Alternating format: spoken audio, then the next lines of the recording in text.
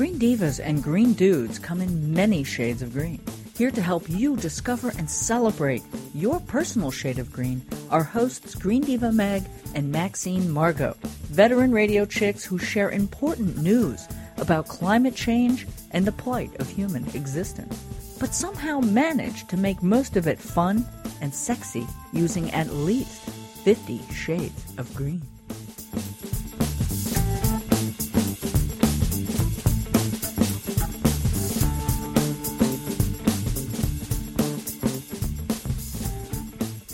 Hey there, and welcome to 50 Shades of Green Divas. And I'm so glad you joined us today. We have, as always, fascinating stuff for you, and hopefully will be a little entertaining. A little bit.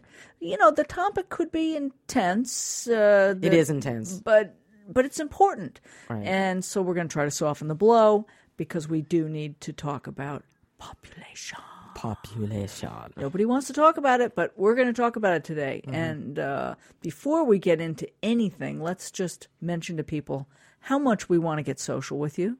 Very social. And for now, just check out at The Green Divas or at Green Diva Meg or at TM Shades of Green. Or go to thegreendivas.com and get our information and check us out, because until we get our own 50 Shades. And someday I'm going to do it. It's going to be done. It's going to be done. We'll do it very soon. Anyway, please, interact with us. We want to get social. We want to get social, know what you want to hear, and what, we can do to make you guys more proactive and get involved. The environment is needing a lot of help. Mother Nature is going, help! And we want to know you're out there. Yes, we do want to know you're out there. Hi. Crickets. Things from the universe. You never know.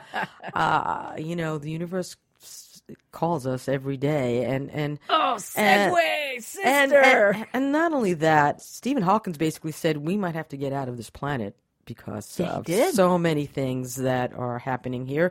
And pretty soon the population's going to just overflow to the point where we're going to have to get out. We're going to be colonizing other planets? Could be. Is that what you're talking about? Well, yeah. Well, Elon Musk wants to get up to Mars, but I don't know, because this week there was a discovery that one of the moons of Saturn could hold life. Uh-huh. They believe that there's hydrochemicals that could be the start of possibly microbes or microbiology.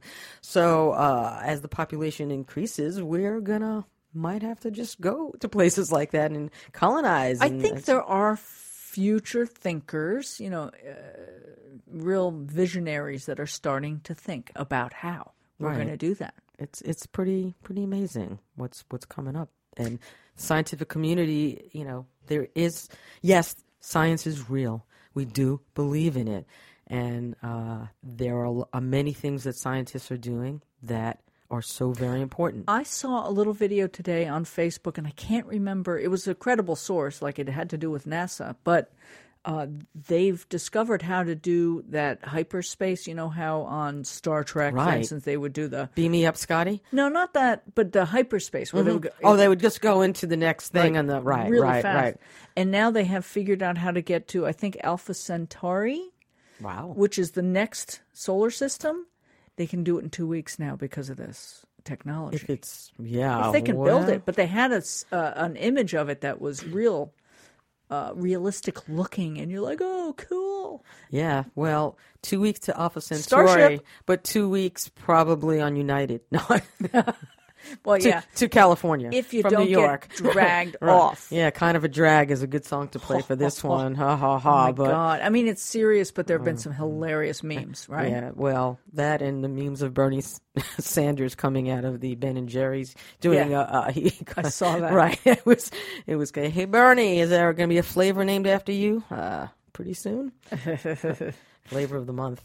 But anyway, there's a lot of cool stuff science-wise. And we spoke, we keep bringing up the woolly mammoth and amber and Jurassic Park and what's found in amber these days. And again, because I'm kind of geeking out on science stuff, there was something about about monkeys, Monkeys? They're apparently they're This is it. Two monkeys grooming each other about 20 to 30 million years ago. Wow. May have helped produce a remarkable new find. The first fossilized red blood cells from a mammal preserved so perfectly in amber that they appear to have been prepared for display in a laboratory. This find took place in what's now Dominican Republic. Very interesting stuff. And the forms we find in amber can reveal so much about history and evolution of diseases we still struggle with today. And this is an explanation by George Poinar, Jr., who's the professor emeritus in the College of Science at Oregon State University. So imagine being able to detect possible diseases and maybe cures from what this... Or are they going to go all sci-fi and just now reproduce these ancient monkeys? Right, and then we'll have the monkeys on the planet instead of the people on the planet. Planet of the monkeys, apes, whatever. Planet of the monkeys, planet of the apes, and then humans will... They may be genetically better capable of dealing with... population? Well, I don't know. That's... I don't know. It's You're possible. So good. We the monkey population could overtake the people population, but at the rate we're going, that doesn't look that way.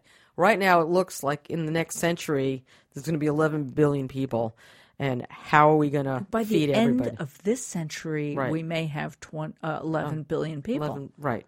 2,100. Think about how we're going to feed a population like that. Yeah. So we talked to this guy, Bob Walker, who is our new Green Dude guy. Yes, Green Dude. He's allowed us to induct him into our Green Dudeness. Right. Yes, we will definitely put him on the wall. But he's the president of the Population Institute, and he really describes what's happening in a way that's very understandable. He illustrates it well and lays out a little bit of hope and things that we can do and things that are happening. So it's not all bad news. But, we should have had a video in here because my face through this was like, what? I was going to take my iPhone out and just take photos of you because you were like, I'm like, man, come back, man, come back. I'm like flipping out over here. I was like, what's going on here? There's some serious stuff. And... no fooling around. Yeah. We have to face this. This is real. It's kind of like climate change. Nobody really wants to talk about it now. Right. Not like climate change, but I mean like climate change 30 years ago, and people are like, nah. But now we know, and this is an important issue that we need to become aware and help others to become aware, and make sure that our legislators become aware. Right. Because we have to take action. Right. And it all, kind of falls into women's reproductive rights, women's rights, equal rights. I mean, men have to be as educated because they're not only in developing nations, but right here in the States where things are getting a little nutty. So it's a very important topic. Little nutty is a euphemism for wildly effed up. Yeah, but that's okay. I mean, we gotta go there to make it better, perhaps. Well, sometimes you have to reach. As I said, you're hitting the ground, and then you got to get up and hit the clouds. And right now we're too close to the ground, I think. So we have nowhere to go but up. Yeah.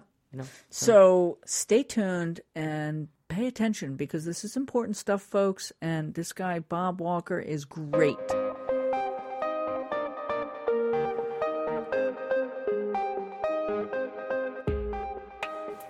Well, this is an important topic that I think flies under the radar way too often. And I'm really interested to talk to this gentleman who is now a Green Dude, we've decided. Yes, we made him official. It was official. It's official. Bob Walker, who is the president of the Population Institute, among other things, which Max will elaborate on, is with us today. Hi, Bob. Hi, Bob. Hi. How you doing? Great to be on your program. Well, it's great to have you. I know as a director, you direct the organization's advocacy and public education activities, including work on issues related to health, economic development, sustainability, and the environment.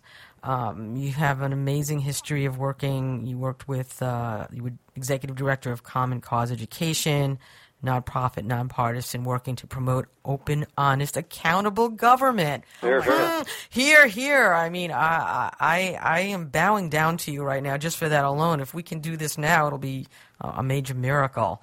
And also in your background, you were president of Handgun Control and the Center to Prevent Handgun Violence, which led to the efforts of getting the Brady law passed and the assault weapons ban. And we're applauding you here. Yay. Oh, well, thank you. But now... Those seem like fairly distant victories at this point. So we have a lot of work ahead of us on all fronts. There's a lot of work on all fronts, especially what's going on now. And but let's focus initially on population and population institute. So, like the latest statistic that I had been working with, which may have been updated, and you'll tell me, was that the human population is around 7.4 billion, estimated to become 11.2 billion by 2100. How are those statistics? That's probably a year or two old. How does those numbers hold up today? Well, this month actually, we will be crossing the 7.5 billion threshold, which is just literally about 5.5 years after we passed the 7 billion mark. So every 11 or 12 billion years, every 11 or 12 years, we add another billion people to the world's population. Wow. And let me put that just in some brief perspective. World population reached the 1 billion mark around 1800. So it took a long time to get there. In the last 200 and so years, we've now reached 7.5 billion. And as you indicated, we're climbing to 11 billion by the end of the century. So it's quite a change in our impact upon the planet.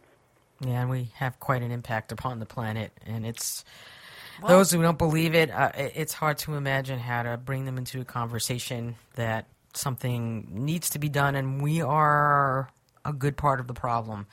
So... So it's an impact on the planet, but an impact on the resources in order to, sustain this kind of population.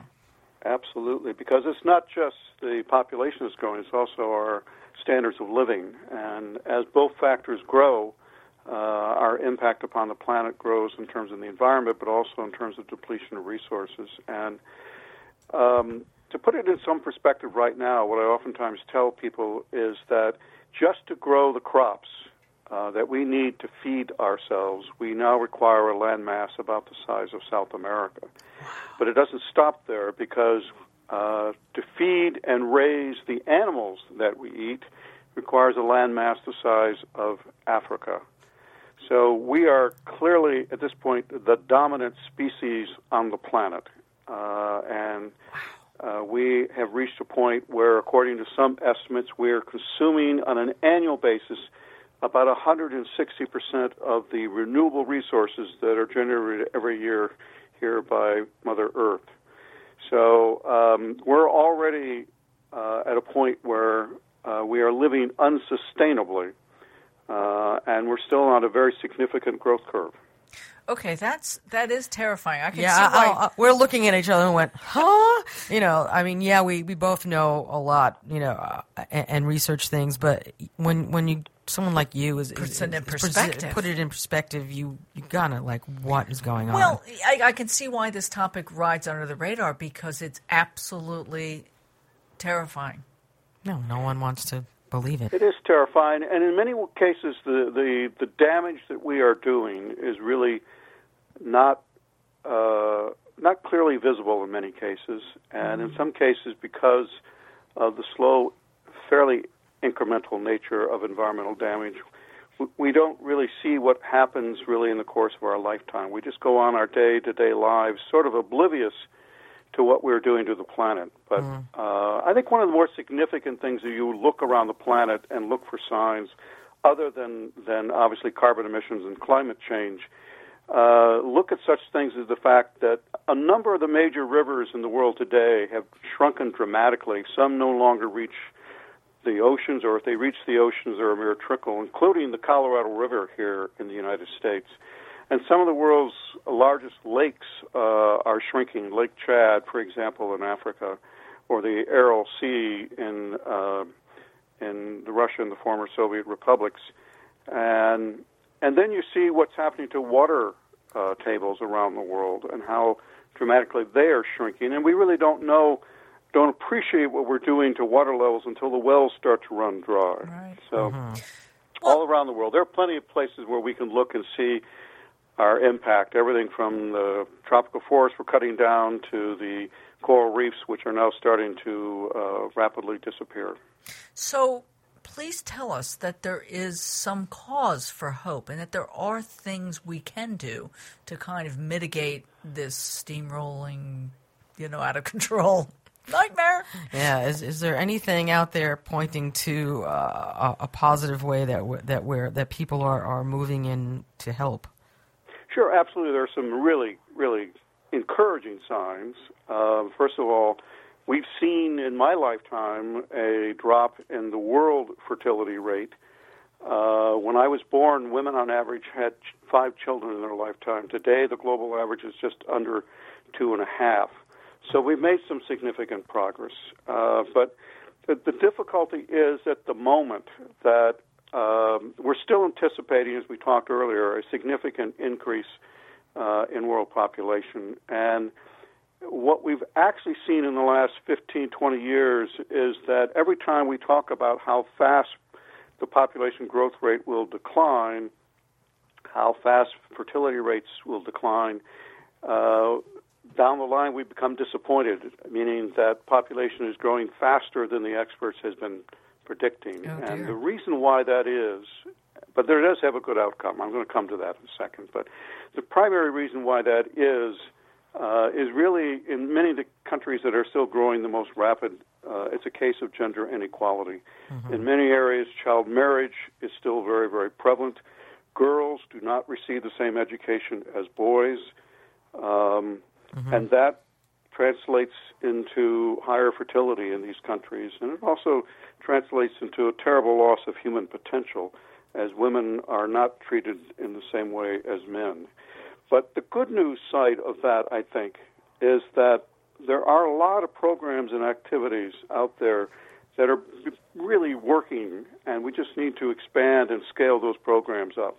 And I'm not talking simply about greater access to contraception, although that's clearly important, but it's really in terms of what the U.S. and other donor countries can do to help improve educational opportunities for girls, including not just the building of schools, but also in terms of programs that really help to educate parents about the value not only of having smaller families, but the value of making sure that girls receive the same education as boys. And we can also play a role in promoting an end to child marriage, because in many countries today, girls as young as 9 or 10 years old can be married. And that's a clear violation of human rights, and it really cuts short the economic and human potential of these girls. So there are things that we can do. There's no question about that. And even small changes in the current fertility rates in these developing countries can have very big impacts in terms of lowering those population projections that we talked about a minute ago. So there's always more that we can do, and it's really not a question of money so much. It's just a question of will and commitment.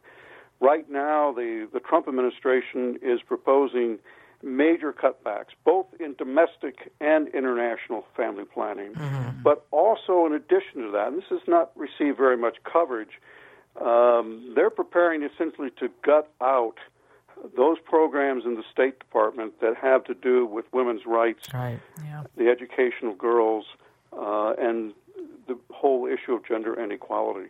So the very things that we should be doing, unfortunately now, could be axed by the new administration and the new Congress. I have an interesting question. Well, I don't know if it's interesting. It's interesting to me. Of course it is.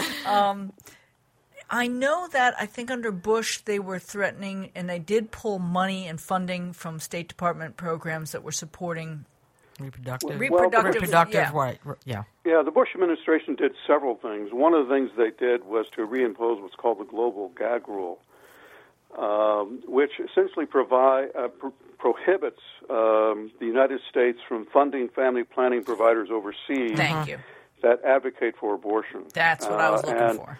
And President Trump has not only renewed that global gag rule, but has expanded its reach. Formerly, it applied essentially only to funds that were provided for purposes of family planning. Now, even if an organization is receiving money, for example, for treatment of HIV/AIDS or for maternal health or things not at all related to family planning, if they are found to advocate for abortion, then their funding could also be denied on the basis of this global gag rule. So it's a very significant problem. Really what we're talking about here, and this is, I think, the most important point you need to take away, is that this administration and this Congress, because the House of Representatives at least is very firmly in this camp, they are attempting to turn the clock back about 50 years. Right. We had in 1970 the creation of a program called Title X, which provides support for family planning clinics in this country serving low-income populations. And in addition to the effort to prevent Planned Parenthood from receiving any funding for the health services they provide, such as contraception and cancer screenings, they're also attempting to shut down Title X in its entirety. Wow. And at the same time, they are going now after comprehensive sex education. Currently, the federal government provides about $100 million to school systems around the country for the provision of comprehensive sex education. And because of conservative opposition to sex education, particularly amongst lawmakers who prefer abstinence-only instruction, which really doesn't get into birth control methods, which has been proven to be ineffective. Anyway, there is a very serious concerted effort this year to eliminate that support for comprehensive sex education. And then in another area that we're very concerned about is the area of international family planning, which is about $600 million a year. The House of Representatives in recent years has been trying, without success, to cut the program back by about 25%, but that effort has been blocked because of President Obama and support that we have in the Senate. But because of the election, we're now in a position where we may see this year a very, very substantial cut in international family planning, as much as maybe 50 or 75%.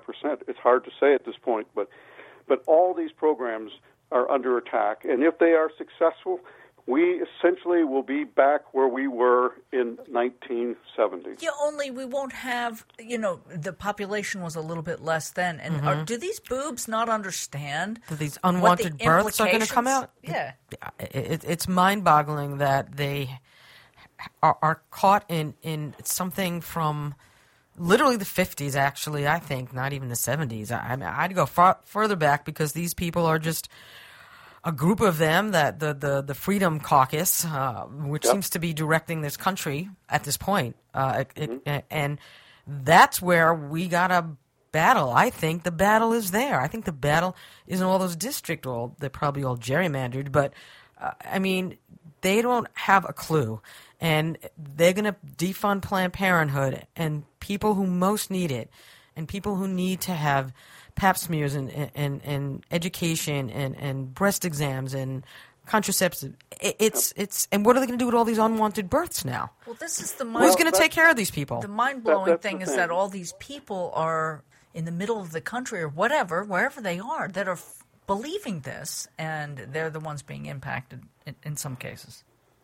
Well, and there's a lesson to be learned here that I hope this Congress and this administration learns, which is that when you cut back on support for family planning clinics serving low-income populations, you are not saving the government any money whatsoever.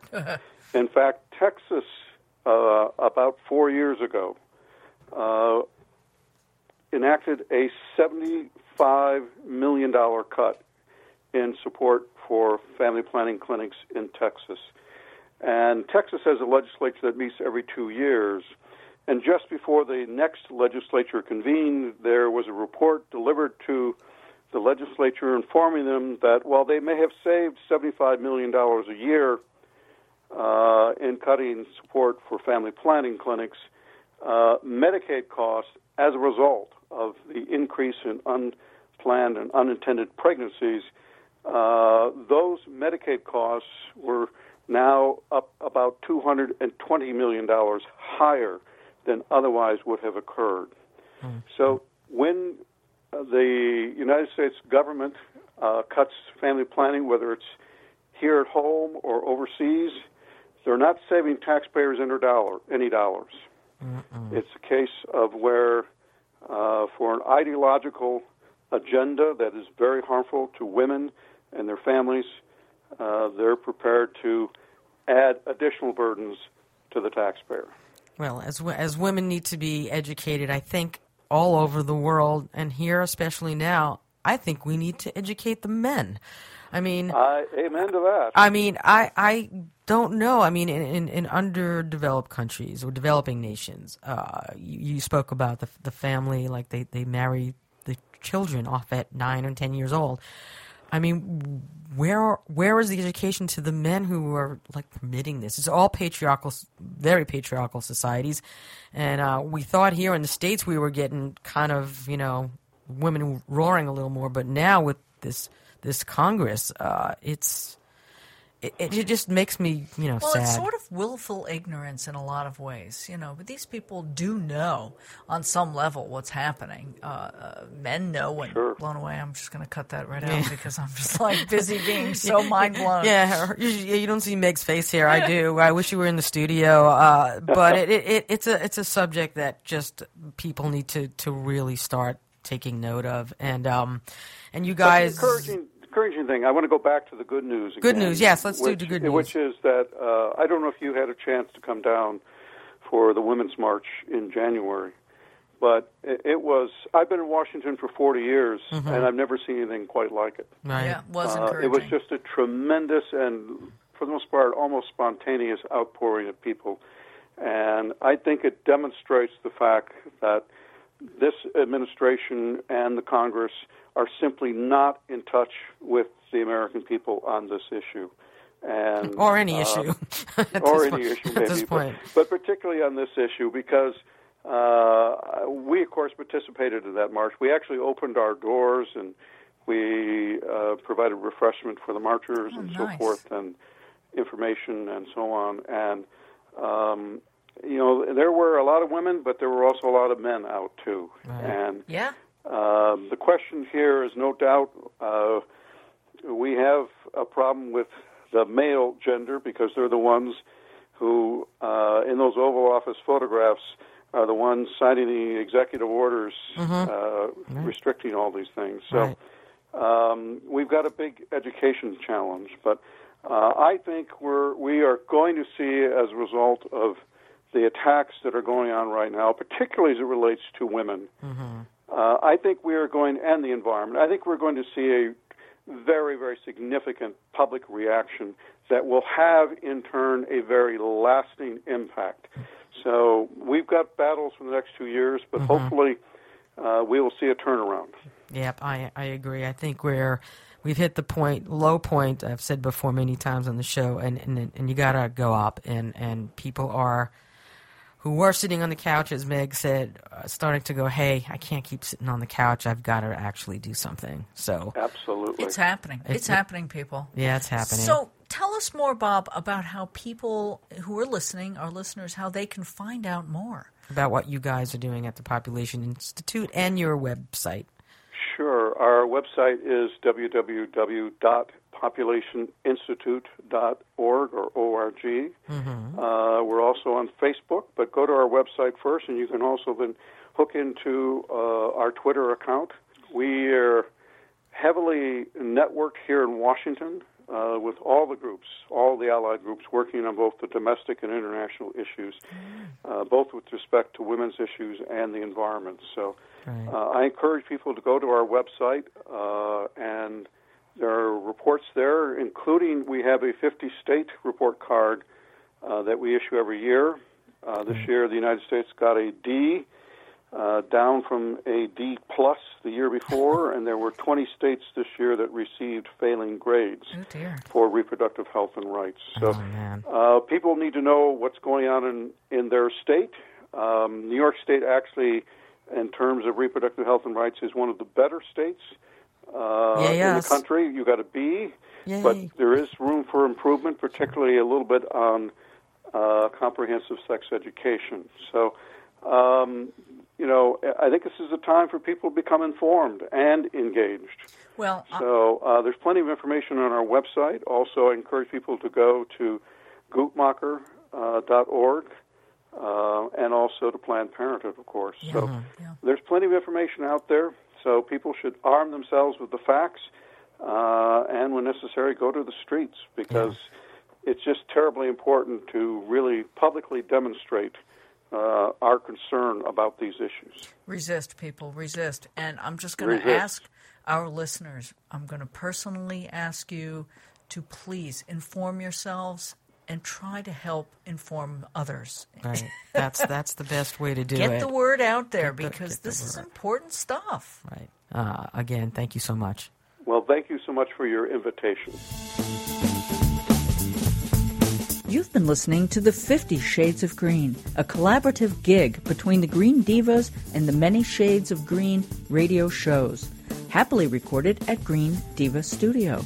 Be sure to look for this and other Green Diva Network podcasts and the Many Shades of Green on iHeartRadio, iTunes, SoundCloud, Spreaker, and Stitcher, among other places. You can find more information about this show and much more on thegreendivas.com.